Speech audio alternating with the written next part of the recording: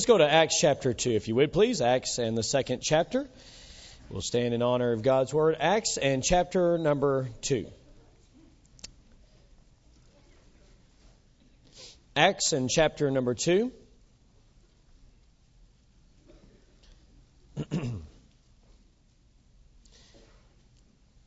Many of you familiar with this passage, the coming of the Spirit on the day of Pentecost, and want to look tonight at the focus of a Spirit-filled church. So let's look at Acts chapter number 2, and we'll read in verse number 1 and following.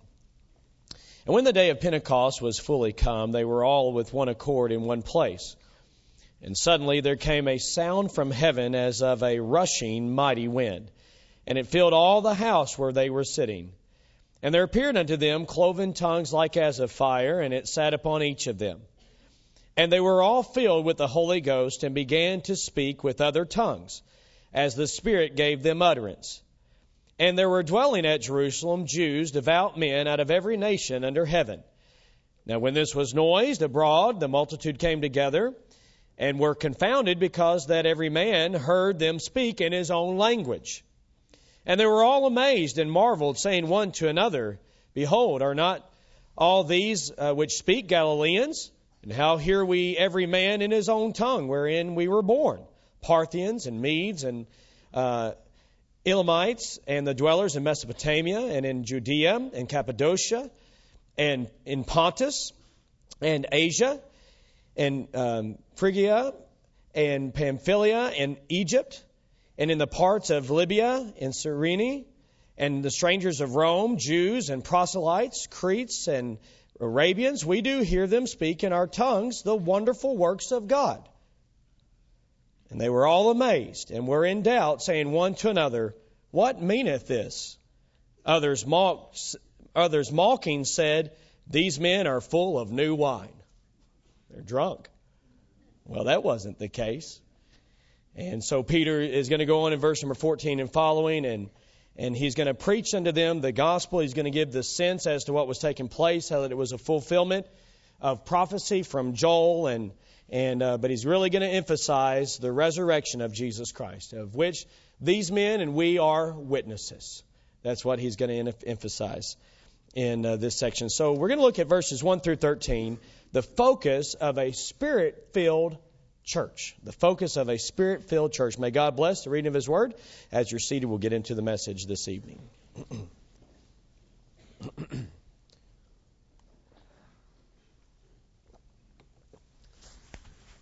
There are many things that have come on the scene in many of our lifetimes that have really changed the way that we live.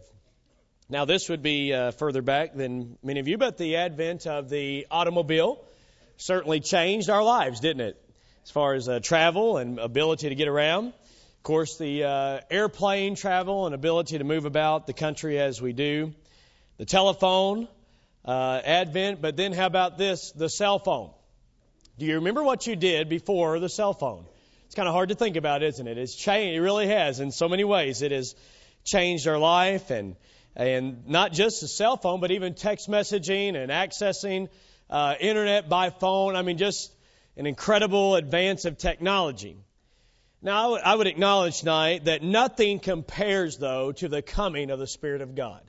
Nothing compares. All those things that I mentioned, they have made our lives, in many ways, they say easier. Maybe that some of those things have actually complicated our lives. Not sure about the total easier as far as on all those fronts. But I know this to be true. The coming of the Spirit of God did not just enhance our Christian and spiritual lives. Without the Spirit of God, our spiritual lives are totally impossible. And so that is the coming of the Spirit of God. As this small band, this small group, assembly of these believers were gathered together, and they were having a season of prayer, as we heard tonight by song and emphasizing that. And the Lord had instructed them to wait in Jerusalem until the Spirit had come. Then it's obvious from what our Lord said about the coming of the Holy Spirit that the Spirit is essential to our Christian lives. If you do a study of the book of Romans, you'll see Paul oftentimes mentioning the role of the Spirit and how that we are Spirit-led and how important that it is that the Spirit of God indwells us, and how that in Ephesians and other places that we are sealed into the day of redemption, and how that we are sealed by the Spirit of God, and then in 1 Corinthians, how important that the Spirit of God is evident to us, of course, as one of the persons of the Trinity, and how that the natural man does not receive the things of God because they are spiritually discerned, but how that you and I, by the work of the Holy Spirit, can understand spiritual things because the Spirit is guiding us and helping us to understand. And then you consider the gifts of the Spirit and how that He gifts the members of the church body. All the members of the church body are gifted by the Spirit of God for spiritual service so that the body would be edified. And so, just a short list. Not to belabor the point, but think about the fruit of the Spirit that we studied this past summer, the fruit of the Spirit, which is, and it talks about all those, the fruit of the Spirit. And then, of course, even bringing us to Christ and placing us in Christ, the work of the Spirit of God by way of regeneration, the new birth. All this is the Spirit of God that's involved in our lives. Now, it's clear from a study of modern times that this passage that we're looking at tonight has been abused and has been misconstrued and twisted to fit what people have wanted it to fit. And there's been abuse of the doctrine of the Holy Spirit. In fact, I would say in our modern times, maybe no other doctrine in the Bible more abused than the Spirit of God. And in the charismatic movement, I know his brother W.L. Smith, I'm glad he's able to be here tonight as he travels about globally. One of the main things that he does a lot of teaching from the Bible in seminars as well as in churches is helping people around the globe to understand what the Bible says about the work of the Holy Spirit. Because there's not just confusion in the United States of America, but there's also confusion in Latin American countries and in Africa and in Europe and in Asia, basically everywhere in the world. There's a lot of confusion about the role of the Holy Spirit and tongues and revelatory signs and gifts and wonders and just all kinds of things that are done and that are said to be a manifestation of the Spirit of God. Now, here's what I believe tonight. That we should not allow those who hold to those what would be known as the charismatic theology and Pentecostalism and a lot of other groups, and it would be hard to give an exhaustive list of those who have misunderstood Scripture and are propagating a misunderstanding of Scripture. But here's the point. We should not allow them to cause us as fundamental Bible believers, Baptists, to shy away from who the Holy Spirit of God is and what the Spirit of God is doing in our modern day and times. And so I'm glad that we're able to come to this study here of Acts chapter 2 and to understand what took place here in this time-sensitive situation that was very unique. I'm submitting to you tonight that what took place here is very unique to that locale, to that time, to that situation, and even within the book of Acts is very unique. And of course, we'll come across it again as we come to Acts chapter 10 and some other passages. But suffice it to say, what certain television stations like a TBN or what others are saying and crediting the Spirit of God with doing today is nowhere near what took place right here in the book of Acts. Just in this one point we could make, that what is taking place here in Acts is known languages, whereas what is propagated in the world of theology is babblings. Yeah. And the pressure put on people that you, some would go so far as to say you've not truly been born again unless you have spoken in tongues. That's what many of their theological statements would say, regardless of what their practices are. They would say evidence of you being born again would be that you speak with tongues. So if you tonight have not spoken in tongues, there's a likelihood you're not saved, some would say. Some in this assembly have come out of movements that emphasize that and put pressure on people to speak in tongues and to buy into that whole route. Well, that's not necessarily our whole intent tonight. to give attention to that. But what I'd like to do is to see, okay, what did take place here, number one, and to see then what in that situation is timeless regarding the church.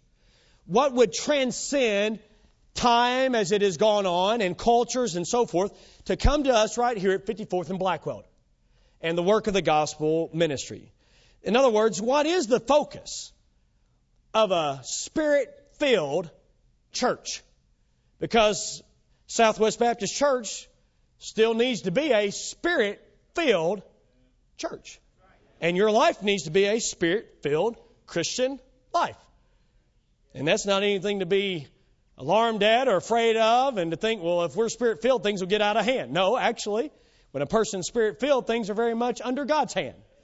And so we're going to see tonight what happened here on the day of Pentecost. The Bible says in verse 1, and when the day of Pentecost was fully come. So you can see there was a lot of anticipation. Now, it may just simply be that this first verse is indicating, okay, the day of Pentecost came, and thus it was the turning of a calendar page. But given the significance of it, I would believe that there is much more to it than just that. There's anticipation, there's preparation, this is a major event that is taking place in the New Testament. And in salvation history, as God has brought salvation to man, this is a major event. A new day in many ways has come for the church, which I would hold to, that the church was started with Jesus and his disciples. And so what we're reading here in the book of Acts in chapter 2 is not the beginning of the church. The church had already begun with Christ. And so, but what we have here is certainly a new day in salvation history. Watch this now, and be careful to hear that correctly. A new day has come, not a new way of salvation. Salvation, since the Old Testament, has always been by grace through faith and always will be. That's the only way a person can be saved. So it's not a new way of salvation. But as Jesus told his disciples to wait in Jerusalem for the coming of the Spirit and how the Comforter would come, that would be one that would come alongside of them to help, Jesus told them to wait. Then what we see here in Acts chapter 2 is a fulfillment of Joel's prophecy. We'll see more about that in coming weeks. But also John the Baptist prophesied and proclaimed that the church, that they would be baptized with the Holy Ghost and with fire and such as he would put it. And then, of course, Jesus told his disciples prior to his crucifixion and resurrection and after his crucifixion and resurrection that they would be filled with the Spirit, that the Holy Spirit would come not many days hence. Now, just a side note here. The coming of the Spirit of God then, and this record as we have it of the day of Pentecost, and the 3,000 who were saved, and above the 3,000 who rejected the message, they are all witnesses, 3,000 plus witnesses, to the fact that what Jesus said would happen, happened. Wait a minute, I don't know if you caught that or not. 3,000 plus witnesses that these men spoke in known languages, and thus that the Spirit of God actually came. So what Jesus said would happen, happened. Now, why is that significant? Well, if Jesus was not who he said that he was, and if Jesus did not rise again, then there would be no day of Pentecost. So what we have here in Acts chapter 2, and especially with their witness to the gospel, we have testimony to the veracity of the resurrection of Jesus Christ. You see, the faith that we hold on to is not anywhere near like the quote-unquote faiths and world religions. The world religions have people who say things like this: I was in a cave and Allah appeared unto me. And I am coming now and I have a book called the Quran. And you are to believe this and submit to the tenets of it. There were no witnesses. Does everybody hear that? No witnesses that this man named Muhammad met with Allah. There were no witnesses to that. So now there's a whole block of people who are sincere, obviously, in their faith, but unfortunately and sincerely wrong. No witnesses. Joseph Smith says that the angel Moroni appeared unto him. But again, there were no witnesses. Jesus, the Christ, says to his disciples that I'm going to be crucified, but on the third day I'm going to rise again. They witnessed his death. It is very clear that he died. Romans, who were the executioners, they estimate that probably the numbers aren't just right here in my head, but I'm thinking around the number of 10,000 that I've just recently heard of Jews and individuals who were crucified. These were professional executioners. They said, instead of breaking his bones, they pierced his side, and forth came blood and water, indicating that he had deceased. So it is very verifiable in history by the witnesses that were there that he died.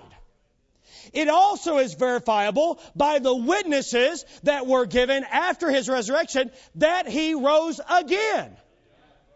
The apostles who saw him alive, the women who saw him alive, the 500 plus who saw him alive. I'm just trying to say tonight, the faith that you and I have is not anything that we need to be ashamed of.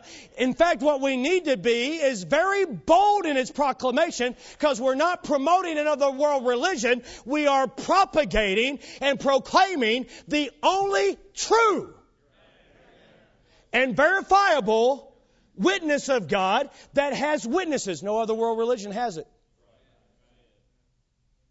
And then the 3,000 plus that heard what happened on Pentecost. You see, what you and I have is something that much of history does not have this type of attestation to it. It doesn't have this type of witness power to it. Man, that makes us ought to rejoice. What you've believed is true. I heard that gospel message when I was 8 years old and believed into salvation. I didn't know all those proofs and truths and witnesses of those accounts. But now that I'm older, I look back and I see that what I believed then is just as true today as it was then. And I was a simple child at that time, and I'm an adult now, and I'm still simple. But the Word of God has not changed, and the witness account has not changed. He's still alive. Well, I just thought I'd throw that in for free tonight. Pentecost. What took place here? A new stage in the outworking of God's purposes. Pentecost, 50 days after Passover. Jesus, as he died and was risen again, brought in the new covenant, the New Testament, as Jeremiah would have spoken of, and Jesus fulfilled the prophecies that all the Old Testament proclaimed that Messiah would do. And so Jesus is the only one in all of human history that has the thumbprint, so to speak, or the fingerprints of Messiah. He's the only one that ever would fit that person, is only the Lord Jesus Christ. He died on the cross, rose again, and 50 days later is now this day of Pentecost. The day of Pentecost was a day of a harvest, the first fruits, that they would celebrate the first fruits as it would be of that new year, that harvest year as it was. And so here what we have in Acts chapter 2 is this day of Pentecost, and it's not a physical harvest that grabs our attention, but rather it's a spiritual harvest of the first fruits, the Jews who came to faith in the Lord Jesus Christ. Which, by the way, as the apostles gave witness to the resurrection of Jesus, those that were gathered there did not object and say, wait a minute, I can show you where his tomb is and that his body is still there. Because they couldn't do it. And they knew it. He was not there because he'd risen again. Many Jews at this time would have made a pilgrimage to Jerusalem for this special day. God had prescribed in the book of Deuteronomy and other passages in Leviticus that they would make a pilgrimage from various areas to come into Jerusalem for this holy day after the Passover. And so the church is gathered together here and praying, and so the day of Pentecost is fully come. And when it comes, as they are praying, as you see there, as we had read in chapter 1, and they appointed a replacement disciple, apostle, for the spot that Judas had left vacant. And so now there are once again 12 apostles, which, as we saw the last time we were in Acts, that it was very important that there would be 12. And so now there are 12. They are in place. They are waiting. Everything is ready for God to do what God was going to do. And thus, in verse number 2, it says, "Suddenly there came a sound from heaven as the rushing of a mighty wind." Now, there's no way that tonight I can try to in any wise try to verbally represent for us what this situation would have been like. We have the Word of God on it that there was a sound that came in. It does not say that the wind came in, but there was a sound that came in, like the sound of a mighty wind. Well, we know something about that here in Oklahoma. Sounded like a freight train, somebody might say. You know, as a tornado is coming through. I don't know. I don't know what the sound would have been like. All I know is what the Bible says. The sound like a mighty wind. Well, wind in the Bible, as we could see in Ezekiel 37 and other passages, wind in the Bible represented the Spirit of God, the life-giving presence of God. And that's why that it would be recorded here in this way. Also, it says in verse number 3 that there was not just a audible representation that the Spirit of God had come, but that there was also a visible representation that the Spirit of God had come. In verse number 3, there appeared unto them cloven tongues, like as of fire, the divided tongues that were there, and it rested upon each of them. Fire is a symbol of, again, God's presence. When God appeared unto Moses, it was in the bush there that was on fire and that did not consume. Of course, God's presence was represented there. As God came upon Mount Sinai, it was on fire. And then as God led them by night, it was by a pillar of fire. And so what we have here is just an evident token to them that the Spirit of God had come, that the presence of God was among them in great power, in great glory. And thus the Spirit had come to communicate, and the Spirit of God had come to guide them. In verse number 4, we see that when they were all filled with the Holy Ghost. Now, in the Old Testament, when the Spirit of God came upon men, it was for special services, and it was at a special time that the Spirit of God would come upon a prophet, and he would give a message. Or the Spirit of God would come upon a certain individual, and he would do a specific task. Here what we have all at one time is the Spirit of God coming to by way of the baptism of the Spirit, the filling of the Spirit. All these things are taking place. And so we have, as recorded here in verse number 4, the filling of the Spirit of God.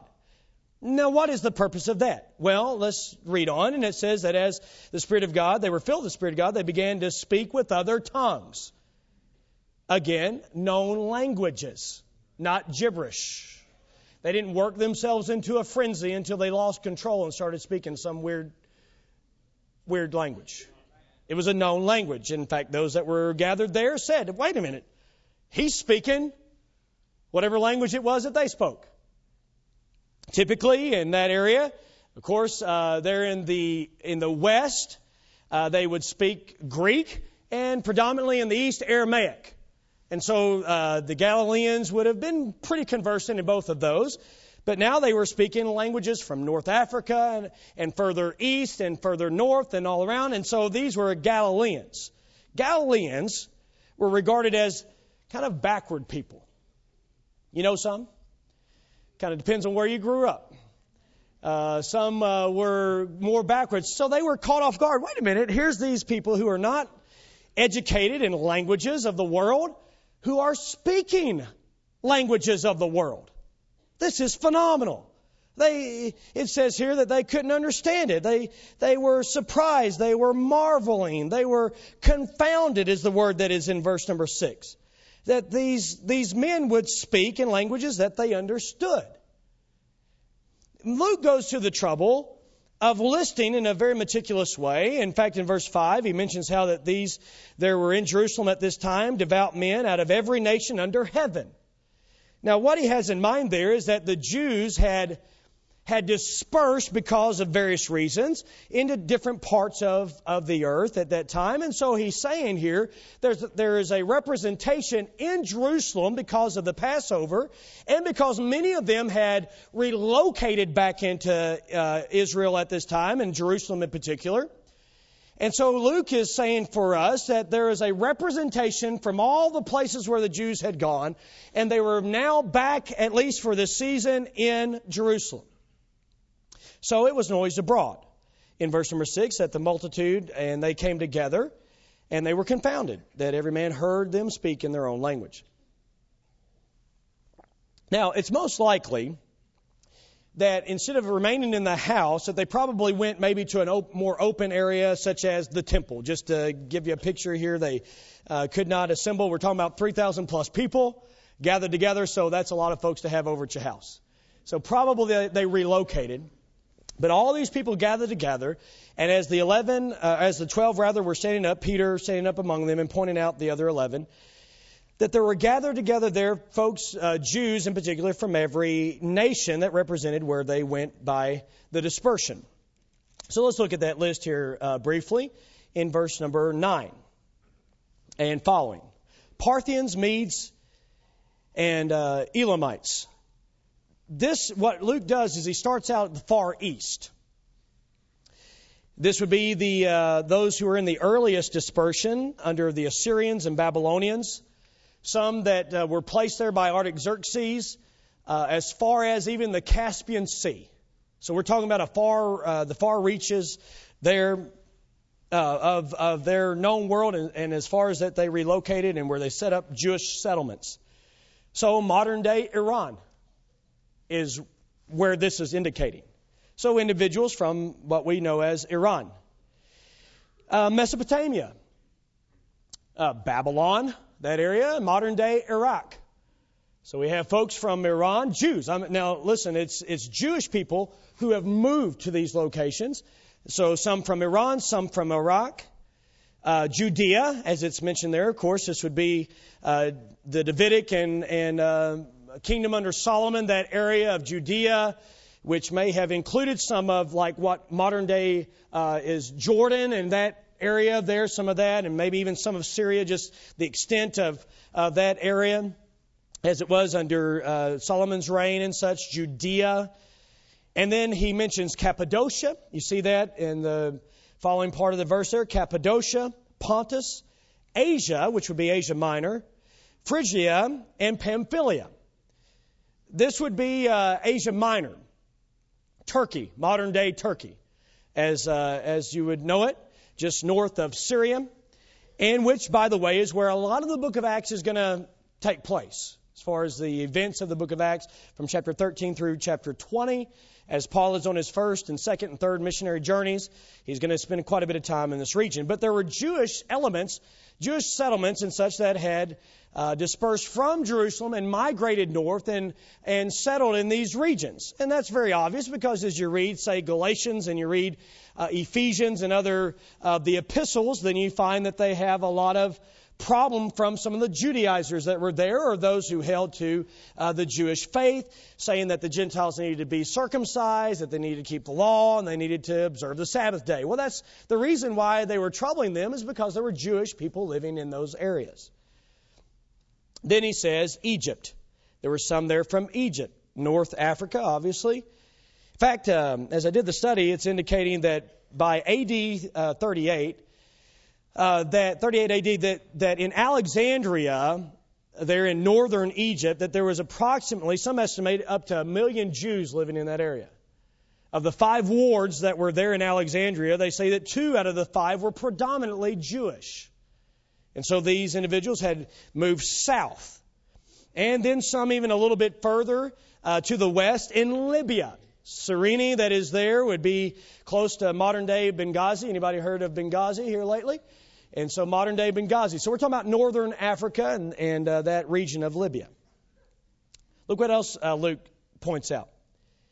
And strangers of Rome. Some living in Rome who had come to Jerusalem. Jews and proselytes. He points out that there's some that were Jewish by their lineage, and some that were brought into the Jewish faith, Gentiles that were proselytes. It's estimated in Rome that by the beginning of the Christian era that there's approximately 40 to 60,000 Jews living in Rome. So there's a significant number of Jews who are living there in Rome, some of whom would have come here for Pentecost. Then he mentions Crete, so the island of Crete. Of course, we know Titus was there in Crete, and a Jewish element that was found there, and in fact, even some of the false doctrine that Titus had to contend had a Jewish strand to it, and so it's no wonder that he had to contend against that because of the Jews that were there, as well as some, as he mentions here, in Arabia, the Arabians that were there. So Jews living in this area.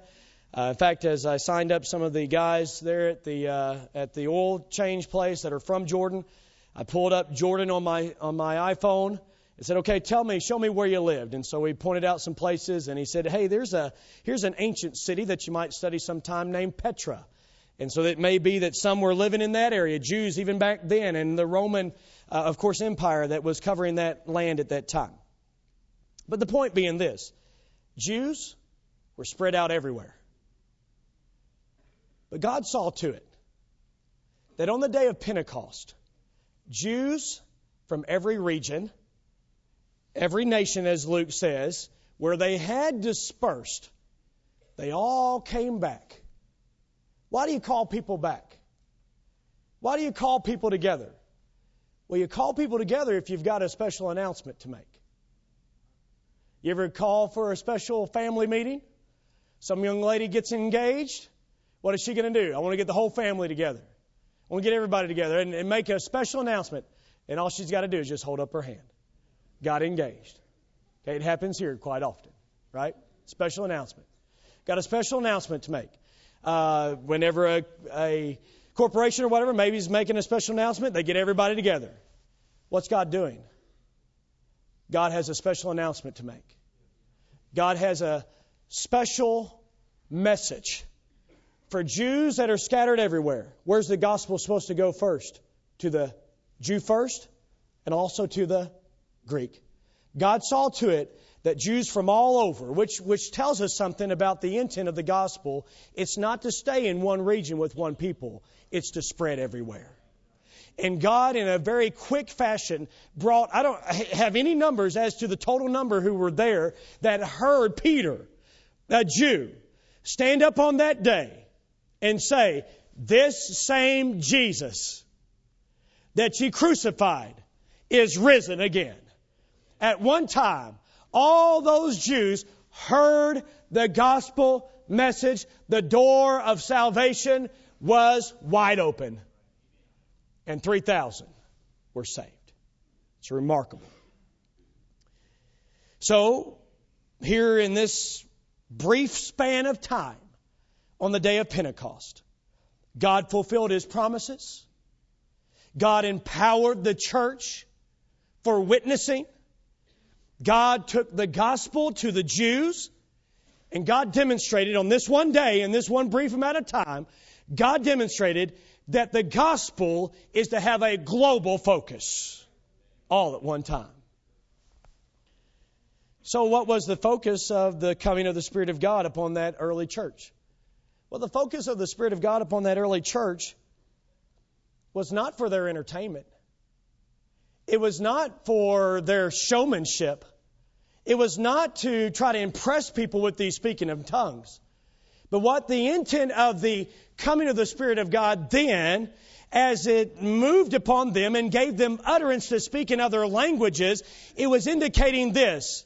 It was representing that the gospel is to be witnessed into all the world. So the focus of a Spirit-filled church then was witnessing the gospel everywhere. That was what the focus was then. Now here tonight we must be very careful, because what took place at Pentecost is not taking place now. Why? We have the Bible. We have the New Testament. It has been given to us. And thus Paul said that there'd come a time when tongues would cease. So we can't make the same application that tonight, if you get Spirit-filled, I'll tell you what's going to happen, brother or sister, that you're going to stand up and start speaking in tongues. Nope. Not legitimately so. Yep. But I'll tell you what will happen if you're Spirit-filled. Spirit-filled just simply means that you're allowing the Spirit of God to control you. The focus of a Spirit-filled church is this: giving witness to the gospel. That's the focus. Still today of a Spirit-filled church is giving witness to the gospel. Why? Because the only way the world can understand the gospel is from the Word of God, which requires then that believers transport the Word of God, and believers cannot do that in their own power and strength. They must be empowered by the Spirit of God, which again, I hope you've got it by now, is not something weird or ecstatic or just wild and crazy. No, actually, the power of the Spirit of God upon your life and upon my life and upon our church is for the intent of sharing the gospel, the good news of Jesus Christ, His death, His burial, and thank God for His resurrection. The Spirit of God wants to empower us to give witness to that to everybody that we come in contact with. That's the intent. Therefore, you and I need to be Spirit-filled believers. That's for every believer. It is not optional. Spirit-filled. Paul said, be not drunk with wine wherein is excess, but be filled with the Spirit. What's the evidence of being Spirit-filled? Well, the evidence of being Spirit-filled is that you're speaking to yourselves in psalms and hymns and spiritual songs. There's a joyfulness about your life. You're giving thanks to God and that you're submitting one to another and that you're fulfilling your role as a husband. You're fulfilling your role as a wife. You're fulfilling your role as a parent. You're fulfilling your role as a child. And you're giving witness to the gospel. That is the work of the Spirit of God. Yep. The church is, I like this, what preacher said about the church. The church is God's local solution for a worldwide need. The church, Southwest Baptist Church, is God's local solution to a worldwide need. That's what His church is. So a Spirit-filled church gives witness to the gospel. You know, there's a lot of things a church can get focused on, though, isn't there? Church could get focused on world events. Church could get focused on social events. You think we ought not to be focused on some of those moral and social issues of our day? Absolutely. I think we should, but we better be careful because our focus, the focus of a Spirit-filled church, is the gospel. Is this making sense to everybody? The church could get focused on combating false doctrine. Should we do that? Absolutely. It's given to us by God to propagate proper and right doctrine. But let's not get caught off on a bunch of tangents and get away from the main thing. A church could get pretty focused on fellowship. I love fellowship, which we're going to have here in just a few minutes, which involves food. That's a blessing. I enjoy fellowship and being involved in such, but wait a minute. This is not a social club. This is not for us just to come and enjoy one another's presence. No, wait a minute. Let's not lose this here. If we're Spirit-filled, then Spirit-filled people are concerned about getting the gospel out, which as you get the gospel out, you fellowship with others. It all works together that way. They fellowship. They had times of meals together and such as that. So I'm not saying that that's just all that we ever do is just propagate the gospel. No, I certainly understand the need for fellowship like what we're having and what we have along the way. Hey, I'm all in favor of activities. But do you realize tonight that a church can get so focused on activities and events, even good events, that the church gets distracted from the main purpose of the church being here, and that's to propagate the gospel? And thus all of our energy and time could go into making this event or this activity something that is great and wonderful. And I'm all for doing things great and wonderful and right. But listen, let's not forget that the reason Jesus has left us here on this earth is to give testimony to His resurrection to a lost and dying world. And the reason that the Spirit of God is given to us is to help us grow in our spiritual lives so that we can give witness to the gospel. That's the intent. A church could get focused on problems. And we got all these problems. We better deal with that. I realize that we'll have problems along the way, but let's not forget the reason why we even deal with problems is so that we can get the gospel further. Yeah. The church could get focused on the buildings. We just had a presentation tonight. Need new this, new that. Need more space, need this, need that. It's just going to be part of life. But why? It's not just what and it's not just how, but it's why. The big why is this, the name of our Savior that must go further. That's it. The church could get focused on trends and growth for the sake of growth itself. The church could get focused on programs and such. But here's the question tonight. What will be the focus of a Spirit-filled church? Well, when the Spirit of God filled those early believers, what did they do? They stood and they proclaimed, Jesus is alive.